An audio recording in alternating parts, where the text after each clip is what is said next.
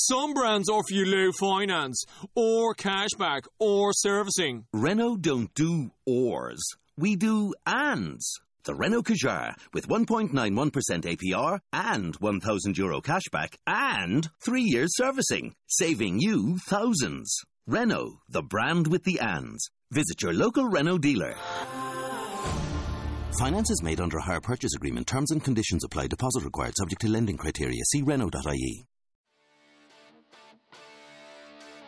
Welcome to another podcast by InsideCarolina.com, the independent voice of UNC Sports, your home for Tar Heel football, basketball, and recruiting. I'm your host, Tommy Ashley, joined by Greg Barnes. Ross Martin has the week off. Greg, our weekly Tuesday podcast. This time it's going to be about Carolina baseball. ACC tournament really didn't go as planned. We sort of, maybe wrongly, had penciled Carolina in with a win over Pittsburgh last time we talked, and that, of course, did not happen. They bounced back and got the second win before being done for the weekend. But looking to the NCAA tournament, that loss to Pitt didn't really hurt them, I don't think. They got a number 6 national seed, means they host this weekend and the next. Greg, your thoughts on the 6th seed? Yeah, I was a little bit shocked that it was that high. I really thought, just kind of based in conversations with other people who followed college baseball a little bit closer than I do, as well as looking kind of at the stats, that North Carolina was going to be in a dogfight, really, along with Georgia and Clemson for maybe that final national seed. Because, I mean, if you really look at what North Carolina has done, they've had a great year, went 22-8 in the ACC, which is good, and number 8 in the RPI, number 5 in the strength of schedule, so all good marks. But they were 10-12 against RPI top 50 teams. And when you look at the other national seeds, I mean, Florida, number 1 overall for a good reason, they're 25-14 versus RPI top 50 teams. FSU was 21-11.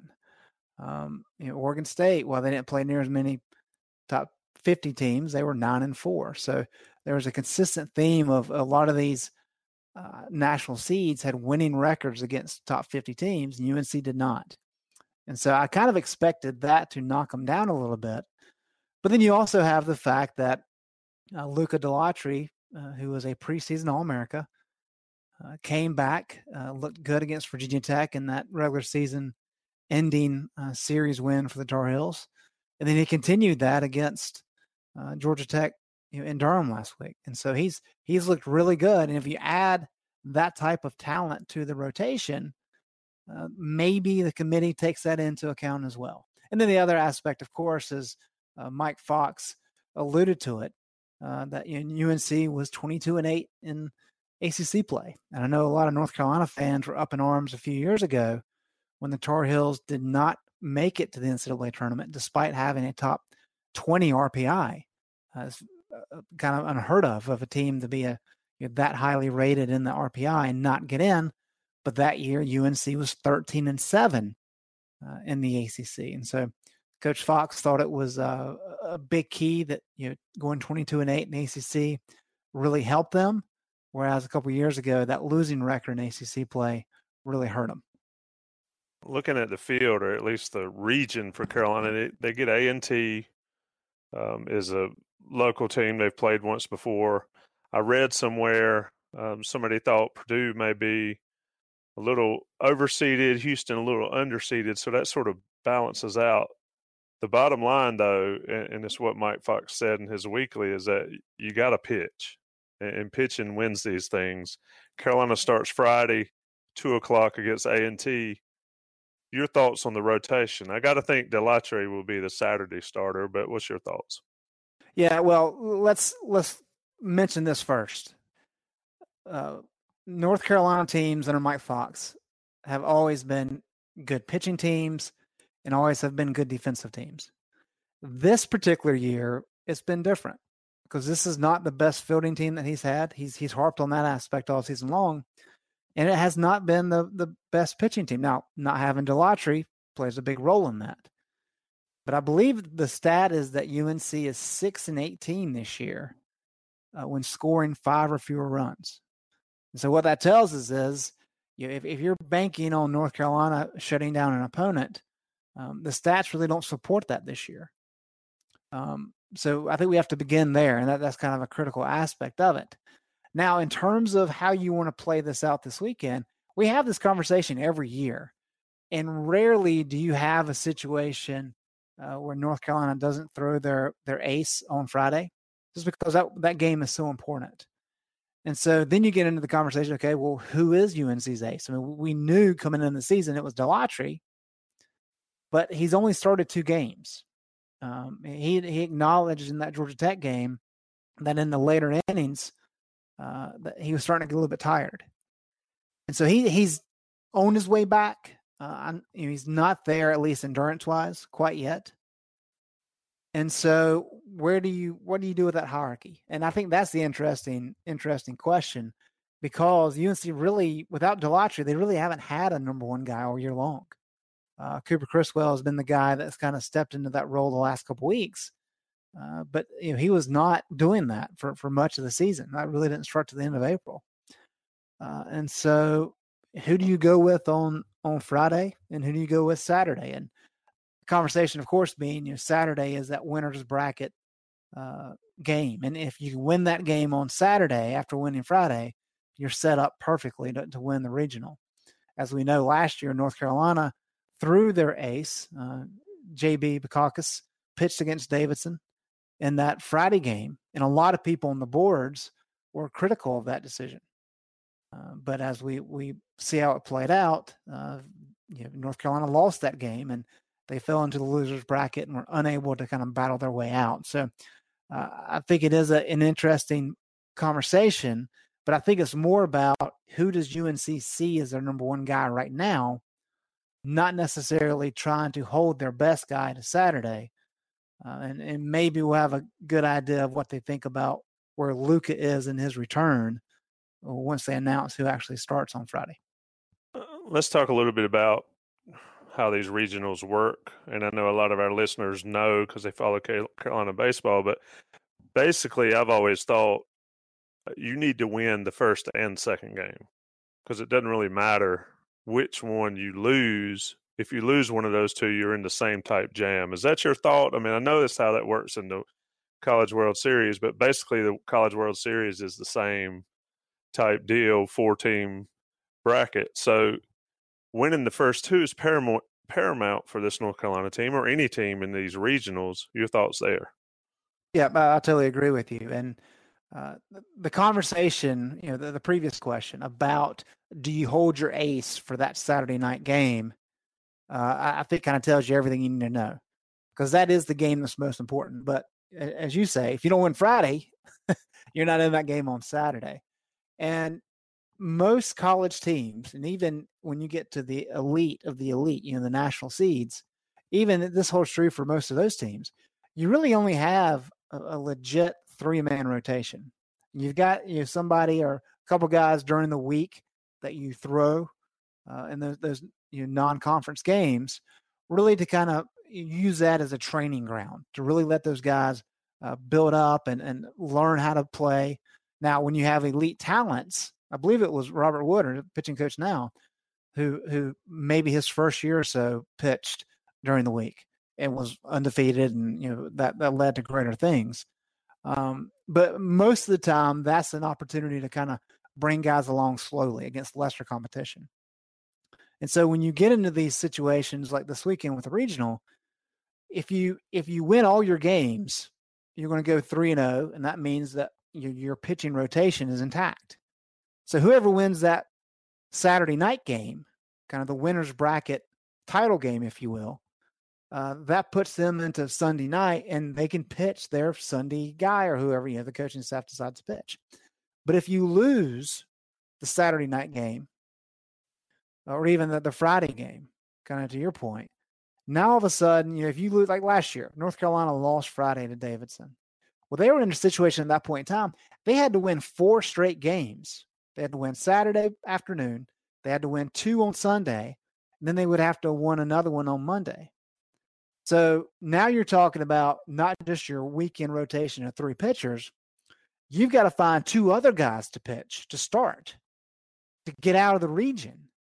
And that is just an incredibly tough ask. And what you typically see is if teams are able to come out of the loser bracket, they end up having a staff day, whether it be sometime on Sunday or that game Monday night.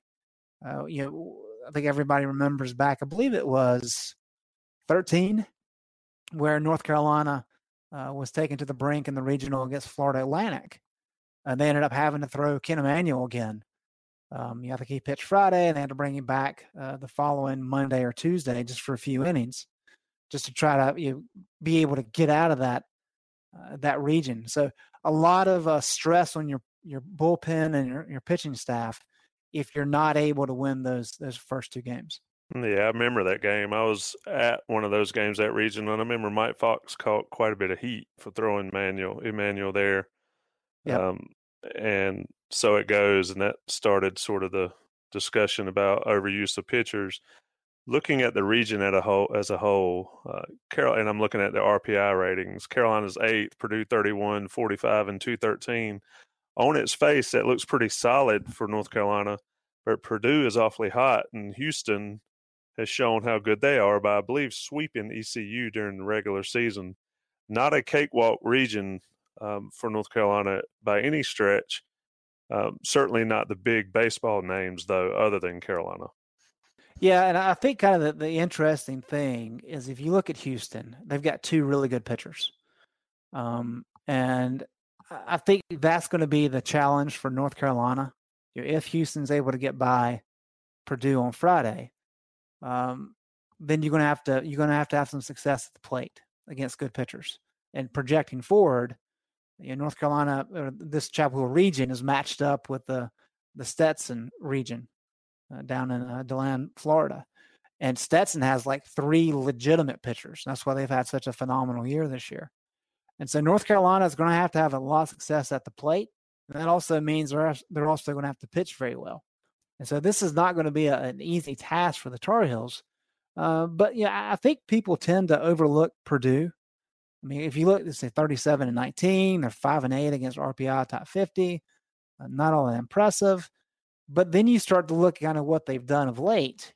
I mean, they've won 21 of their last 24 games. That's not easy to do. I mean, in baseball, and they actually lost in the Big Ten championship game to Minnesota, who's one of the better teams in the country and is hosting this weekend. So while they haven't beaten some of these elite RPI teams, they did sweep Michigan to close the regular season. Michigan's top 60 RPI, had a couple top 50 RPI wins in the Big Ten tournament. So the Boilermakers are playing strong as well. So I think regardless of who wins between Purdue and Houston, that's going to be a challenging game on Saturday night if North Carolina can get past A&T. And I think there's a lot of people listening to this who are probably at that A&T game back in March, I believe. North Carolina won that one 1-0. So certainly that's not a game that North Carolina is going to take lightly either. Let's talk about the health of Carolina. How healthy are they? And at this point in the season, you just kind of roll with what you've got. I know we've talked about Delatry and other guys have been injured, but at this point in the season, you just got to play. And if you're not available, you're just not available. Talk about that situation for North Carolina. Yeah, getting Delatry back is kind of the big key there. When I talked to him before he pitched against Georgia Tech in the ACC tournament, he thought that in a manner of 2 to 3 weeks that he would be back up to speed in terms of his endurance.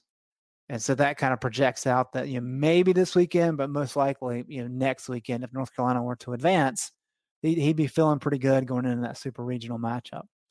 So he's back, getting close to where he needs to be. And then, of course, the other one that a lot of people are concerned about is Cody Roberts, who's a phenomenal catcher. He's had a very good year at the plate. And he took a shot, I guess we can say, to the privates. As a catcher, that's something I think we all fear. The cup worked, but he's still in recovery mode. And how soon he actually will be back at this point in time, we don't know. Mike Fox did tell us last week that Cody hoped to be back this season. So that would suggest that he's not that far away. But if he's ready to go this weekend, Time will tell. But I think there's the opportunity for him to come back if North Carolina keeps winning games. Do you think, and let's talk about this a little bit, we've talked about rest, and it kind of goes into the time change of the Friday games, and I've seen your post on the message boards and folks' thoughts about that. Do you think that losing out relatively early in the ACC tournament or not having to play on the weekend, do you think that helps this team at all, or does it really matter given it's a week? Or do you think it hurts them not having that weekend series, so to speak, last weekend while they sat at home during the semis and the finals of the ACC tournament? Yeah, I'm a believer that you play as long as you can play because winning breeds winning. I think it's a positive thing that they dominated Georgia Tech the way they did, but Georgia Tech knew that was going to be their last game of the season. And North Carolina really used that game as an opportunity for Daughtry to kind of get another start. So that was key. That's important. And a lot of people say that was a meaningless game. Well, not really from UNC standpoint. But I think the other issue and the reason they could have used more games is because when you bring Daughtry back into the mix, now you're trying to figure out what are you going to do with your rotation. Because Criswell was able to start against Pitt. Not the best game, but it was okay start. But then you're in a situation where Bergner doesn't get a start. Now he got some time, and then Tyler Baum, who's been your Saturday Sunday guy last couple weeks, he didn't get a start. And so you would like to see those two guys get starts if possible. And with Daughtry coming back, that really set up North Carolina to be in good position to play for the ACC tournament. And it's one thing to say, we're talking about having to win 5 games. Maybe you can tax your bullpen then. But when you're only playing 4 games max, I don't think that's an issue. And I think the more you play, the more competitive games you can play, the better this time of year, especially considering that North Carolina was red hot in April. Then they go into that exam break and they come out. And at that point in time, they're struggling. I mean, I think they had won 5 of 10 for a stretch there before maybe that Georgia Tech game. So I think the more you play, the better. And I think it would have benefited North Carolina to play more. But such as it is, you get into a situation where they have a full week off. And so to our earlier point, they have time to get healthy. They're well rested. So no concerns with any of that heading into this weekend. Yeah, it's always interesting to me. We talk about Purdue's red hot, Houston's pretty good. Teams can go hot and cold so quickly, especially if another team's ace or another team's pitcher throws a gem, and that's the end of that winning streak. It'll be interesting to see how Carolina comes out against A&T. I think that'll be the key for me watching the regional. Do they handle their business swiftly and surely against A&T, or do they struggle? And again, it's a game-by-game thing, but you can sort of get a read on your team, where they are mentally by the way they come out in that first game. Greg, let's kind of look around the country a little bit. Well, let's stay in North Carolina. Your thoughts on the other regions? NC State's seems to be a pretty good one for them. Duke got sent down to Georgia. The Devil went down to Georgia. And Florida State's at home. Your thought on the ACC and their placement in this NCAA tournament? Well, you kind of look at what the ACC has done. I believe the ACC is third in the RPI. And we've talked about that before. The ACC is solid this year, but certainly not one of their better years. I think Florida State closing on fire the way that they did probably helps because North Carolina and Clemson had already closed pretty strong. So now you're talking about 3 teams that are playing pretty good ball right now. But State was top 5 for much of the year, and then North Carolina came to town and swept them, and the Wolfpack really hadn't been the same since. And so you look at their bracket, and it looks pretty good. But I tell you, Auburn, for the most part, has had a pretty good year. They've played 38 games against RPI top 50 teams, 19-19. And a lot of that is that SEC RPI bias, just in terms of, basically just playing in the ACC and in the SEC, you're going to get a lot of those RPI top 50 games. But they've played pretty well throughout the season. They had a bad stretch where they, in May, where they had to go to Ole Miss, and they were swept down there. But then they still have series from LSU to close out the year. So I think that's a challenge for NC State. And then I think Clemson has a pretty good bracket set up for them as well. And then Duke having to go on the road. Georgia's another one of those teams where Georgia has played pretty well. As I mentioned earlier, really thought the Bulldogs were in competition with North Carolina for a national seed. Didn't quite turn out that way. But they're 16-12 against those RPI top 50 teams. And so that'll be a challenge. But hey, Georgia's got to play Campbell in that first round. And Campbell is probably one of the better 4 seeds. And so that will be an interesting one to watch on Friday. And I think UNCW could surprise some people down in Greenville. Yep. I think that's an interesting region with East Carolina, South Carolina, UNCW, and then, of course, Ohio State's at the 3. Greg, I'm sure we'll talk plenty. Carolina, 2:00 against NC A&T on Friday in the Bosch. Purdue and Houston at 7. Of course, this time of year is always weather permitting. We'll keep you covered right here at InsideCarolina.com. Greg will be on the beat, and we'll be reporting it on the InsideCarolina.com radio show. Greg, thanks for joining me. Thanks, Tommy. Thanks for listening to InsideCarolina.com, the independent voice of UNC Sports, your home for Tar Heel football, basketball, and recruiting.